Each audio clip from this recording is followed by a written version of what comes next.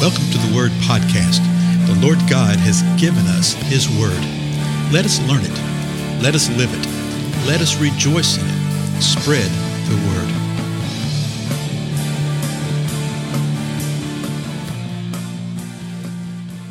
Blessings, everyone. This is Dale. Thank you so much for joining with me today on the Word Podcast. Probably going to be a little bit shorter than normal. Excuse me. As you can tell, I am froggy of throat. I feel okay, but it's just sort of that voice kind of thing. But I did want to touch base with us.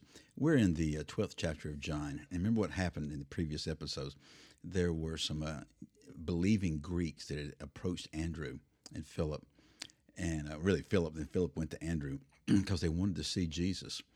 Jesus' response was somewhat unusual because he said the hour has come for the Son of Man to be glorified.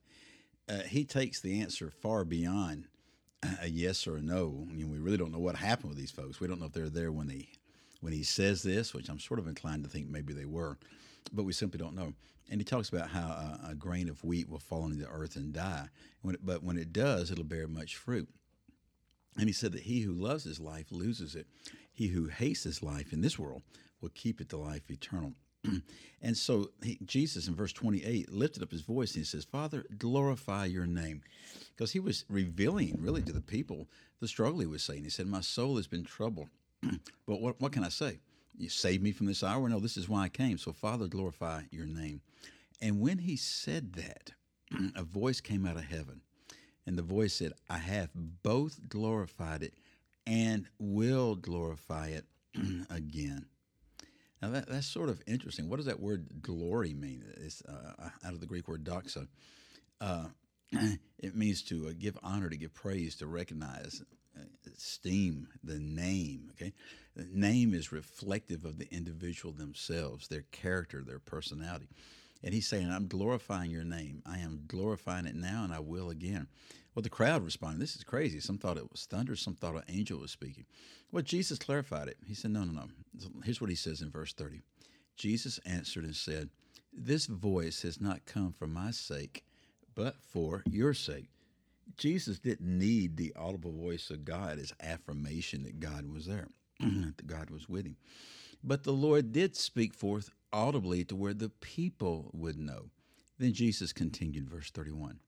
Now, judgment is upon this world. Now the ruler of this world will be cast out. So he's saying judgment has come upon the world.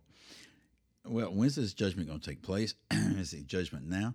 Well, because of what Jesus is about to do, it's initiating judgment. If you believe, you will be saved. If you don't believe, you will not be saved. The judgment is not being carried out yet, okay? It hasn't been carried out yet. But we're under judgment depending upon how we receive him. So he says the ruler of this world will be cast out. Well, who's the ruler of the world? Well, it's Satan. He's going to be cast out of where? Is he cast out of the world? Well, not right at the moment. Is this when he's cast out of heaven and thrown down from heaven?